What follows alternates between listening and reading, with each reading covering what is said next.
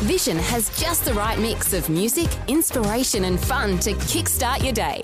Rise and shine with Fel and DJ. Weekdays at breakfast. Life, culture and current events from a biblical perspective. 2020 on Vision. As we do on a Thursday, always good to check in with Family Voice Australia. Greg Bondar is the Family Voice State Director for New South Wales and the ACT. Greg Bondar, a special welcome back to 2020. Thank you, Neil, and welcome back to you. Looking forward to the chat. Hey, already voting in the ACT election, official election day coming up Saturday the 17th of October. Greg, Family Voice has written an open letter to all candidates in the 2020 ACT election. Give us some insights into the sorts of things you're asking candidates. Yeah, thank you, Neil. The ACT elections will be on the 17th of October, so we're getting nearer. I have always maintained, Neil, that the best time to influence public policies during the days just before an election. In other words, here's your chance to talk to candidates, get your views across, because it will let them know how you intend to vote. We wrote to every candidate in the ACT and we asked them 4 fundamental questions, and they were really aimed at ensuring that the moral, ethical issues were also being addressed by the candidates. Number one question really related to the question, would they repeal the recently introduced law on conversion therapy, which is absolutely atrocious, with 24 months jail and, fines of up to $12,000 and so forth. So that's question number one. Question number 2 was really to ask them, would they support a private member's bill to restrict online gambling? Now, that's a big issue in every state of Australia. So we really want to get their views across on that, because we'll come to gambling in a minute. The third question related to, would they accept federal funding to implement a chaplaincy program in schools?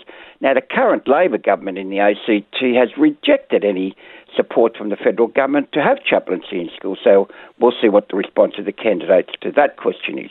And finally, Neil, we've asked them, would they support retaining gender on birth certificates and other government ID documents? Because at the moment they've been removed, which is a real shame, because we're back to this sort of non-gender, non-binary type approach by the government there in the ACT at the moment. Well, there could have been all sorts of issues that you could have asked candidates about.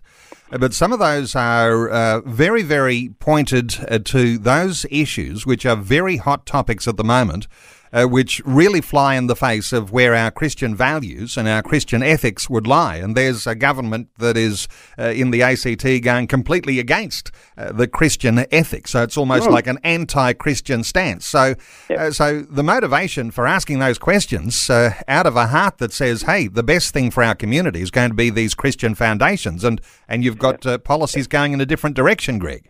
Yeah, absolutely. And as I keep saying, we're here to inform. In other words, let the people know that this is what your candidates are thinking. If you want your moral, ethical and issues to be known, contact them. And they're the kind of questions we're asking the candidates. Any other thoughts on the election campaign as it's going in the ACT? You've got your finger on the pulse there. Is the campaign going smoothly? Is it a dirty campaign? What's happening in the ACT? Well, I'm reading the daily press releases, and I have to tell you that it's going to be very close.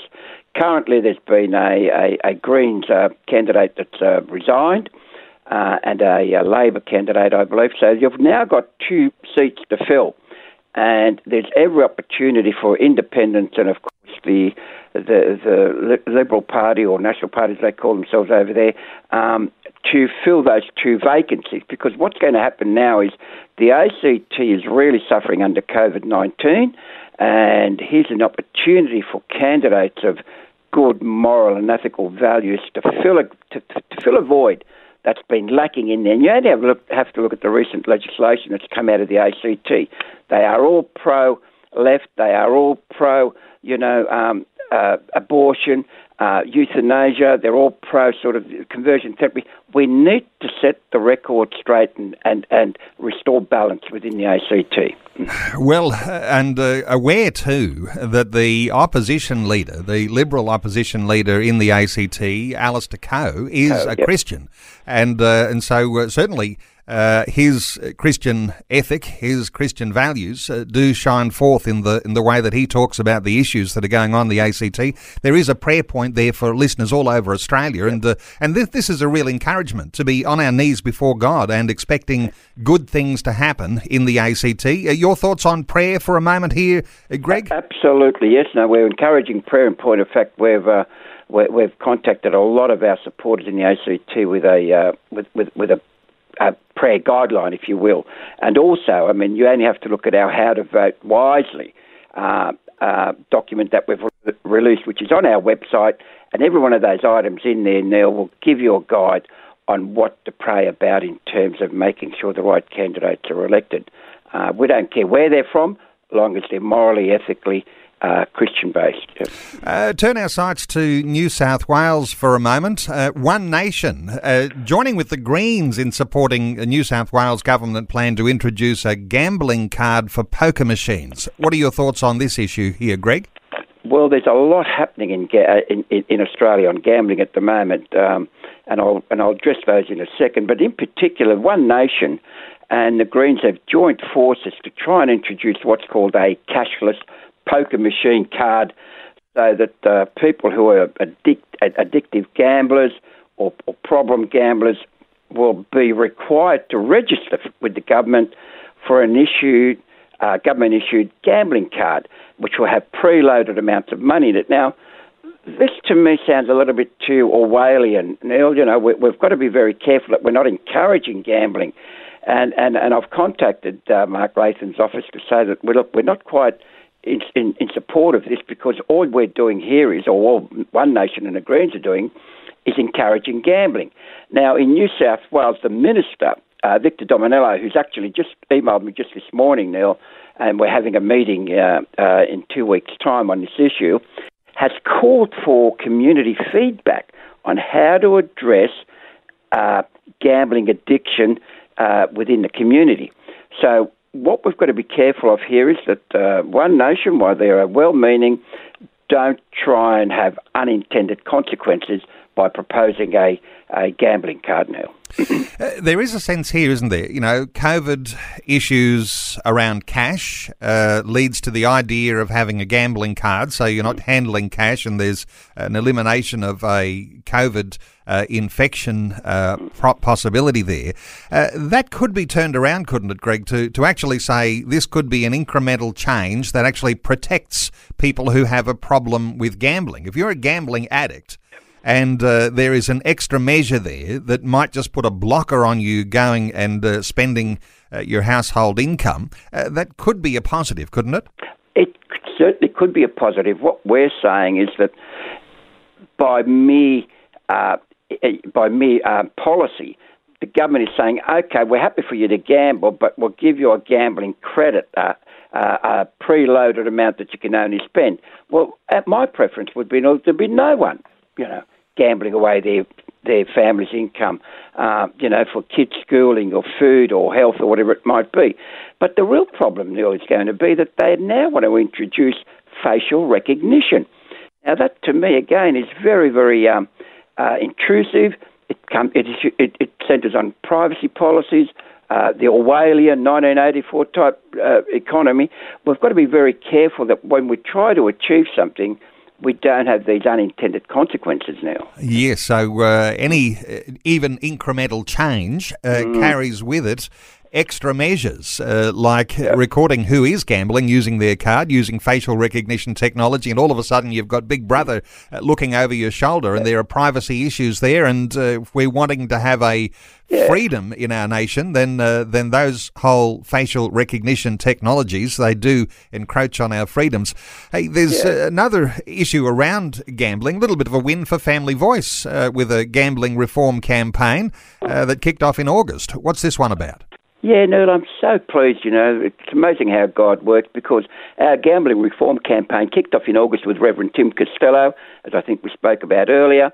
But what's happened since then, we've written to every state government and the federal government and asked them to consider our All Bets Off campaign, and we have miraculously got some wonderful response from the New South Wales government. As I said, Victor Dominello is meeting with me personally to try and see how we can address this gambling addiction that seems to be prevalent in our society. The Tasmanian Minister for Finance has written to us saying they will continue to work to progress reforms for minimising harms from online gambling, and in particular protecting children to the exposure to gambling. The South Australian Minister has also written to us saying they love our All Bets campaign, and in particular they commended us by saying that such initiatives as the Family Voice All Bets Off campaign will further enhance their government's efforts in addressing problem gambling. So really, Neil, we're on a winner here, and we're so pleased that God has spoken in such a way, because we need to get all the state governments on board as well. Hey, Greg, let's turn our sights to Tasmania. And this is an interesting one, isn't it? Where the Tasmanian Senator, Claire Chandler, is now quite furious after a complaint against her was dropped. Now, we sort of wonder about these sort of anti-discrimination complaints and how easily people can be drawn before tribunals and such things. And this happened to Senator Claire Chandler. And now that they've decided to drop the complaint, she's furious because this just shows up the anomalies in the process here. Give us your insights here into what's happened in Tasmania. This is a really interesting case, Neil, because here is a senator doing her job, Senator Claire Chandler. She's replied to one of her constituents by writing to them and telling the constituent that saying that she believes that toilets and female sport should be assigned to those who are biologically female. And, for example, toilets should be for females, sport being played by women should be for females. Next minute, there's a complaint against her to the Tasmanian Equal Opportunity. And this is the thing I've been mentioning before, Neil. The process is the real punishment here. And Senator Claire Chandler has undergone this punishment. The case has been dropped, thank goodness. It's a rare win for us in terms of common sense. The problem we have, Neil, is, and we've got to be very cognizant of this, that the threat of legal action against ordinary Australians like you and me, or indeed a member of Parliament, freedom of speech has to be a freedom that we should enjoy and not be threatened by legal action. So this is a real win, but it highlights the problem of the equal opportunity, the anti-discrimination bodies that appear in state governments. They tend to overplay their role, I think, now. Overplay is an interesting issue here. Now, as I mentioned, this idea of being furious about what's happened, Claire Chandler has called on the states, and we're talking Tasmania, the Anti-Discrimination Tribunal, to explain whether people in the community are able to discuss the reality of biological sex. And it would seem to be that would be something we would take for granted as a common sense way of any sort of public debate or even freedom of speech. But she's now calling them to explain why. Absolutely. I mean, we need to be able to know, can I talk to my child or to my relatives about gender, and what can I say without being threatened legally? So she's absolutely right, because she's furious not so much, I guess, at the complaint, but rather at the process that the Tasmanian Equal Opportunity has taken. And, all of a sudden, she's been silenced. It needs to be addressed now. And the interesting thing here is that when these high-profile people are drawn before these sorts of anti-discrimination tribunals, that's a warning sign that any Australian could be drawn before one of those tribunals simply for saying something that is typically common sense. And so, everybody's at risk with this sort of thing, Greg. Absolutely. I mean, look, we only have to look at some recent cases that we've spoken about, Neil. You got Bernard Gaynor, spoke out. a simple message that he spoke out about the LGBTI community within the military. And you've got Lyle Shelton, who simply made a comment about drag queens. Now, surely we, as Australians and people of faith, we should be able to express our opinion, Neil. And in this regard, the anti-discrimination bodies in the various states need to be reformed. And that's what Mark Latham tried to do in New South Wales. And we'll see what the response from the government is. They have another 5 months, I think, to go to respond to the inquiry that Mark Latham initiated, because there needs to be a situation where frivolous, vexatious complaints are not allowed, Neil. Well, we understand this about freedom of speech, don't we, Greg? That part of our freedom of speech is indeed this idea of freedom of political communication. Can you imagine going into an election where an opposition party was afraid to mention something that might be an alternative view to a government position because they were going to be breaking the law? Well, that speaks of an authoritarian, almost totalitarian style of state. So if you're going to have freedom of speech, you've got to be able to have a freedom of political communication. And certainly when there's an election campaign on, as there is at the present time, or any of these sorts of issues reach a level where they are being debated by our political leaders. Anyway, I'll point people to your website, familyvoice.org.au. And on your website, you often have articles and resources that listeners can arm themselves with, understand better the issues that are going on in the nation. Familyvoice.org.au. Greg Bondar, the Family Voice State Director for New South Wales and the ACT. Hey, Greg, thanks for the update today on 2020. Thank you, Neil, and God bless. Thanks for taking time to listen to this audio on demand from Vision Christian Media. To find out more about us, go to vision.org.au.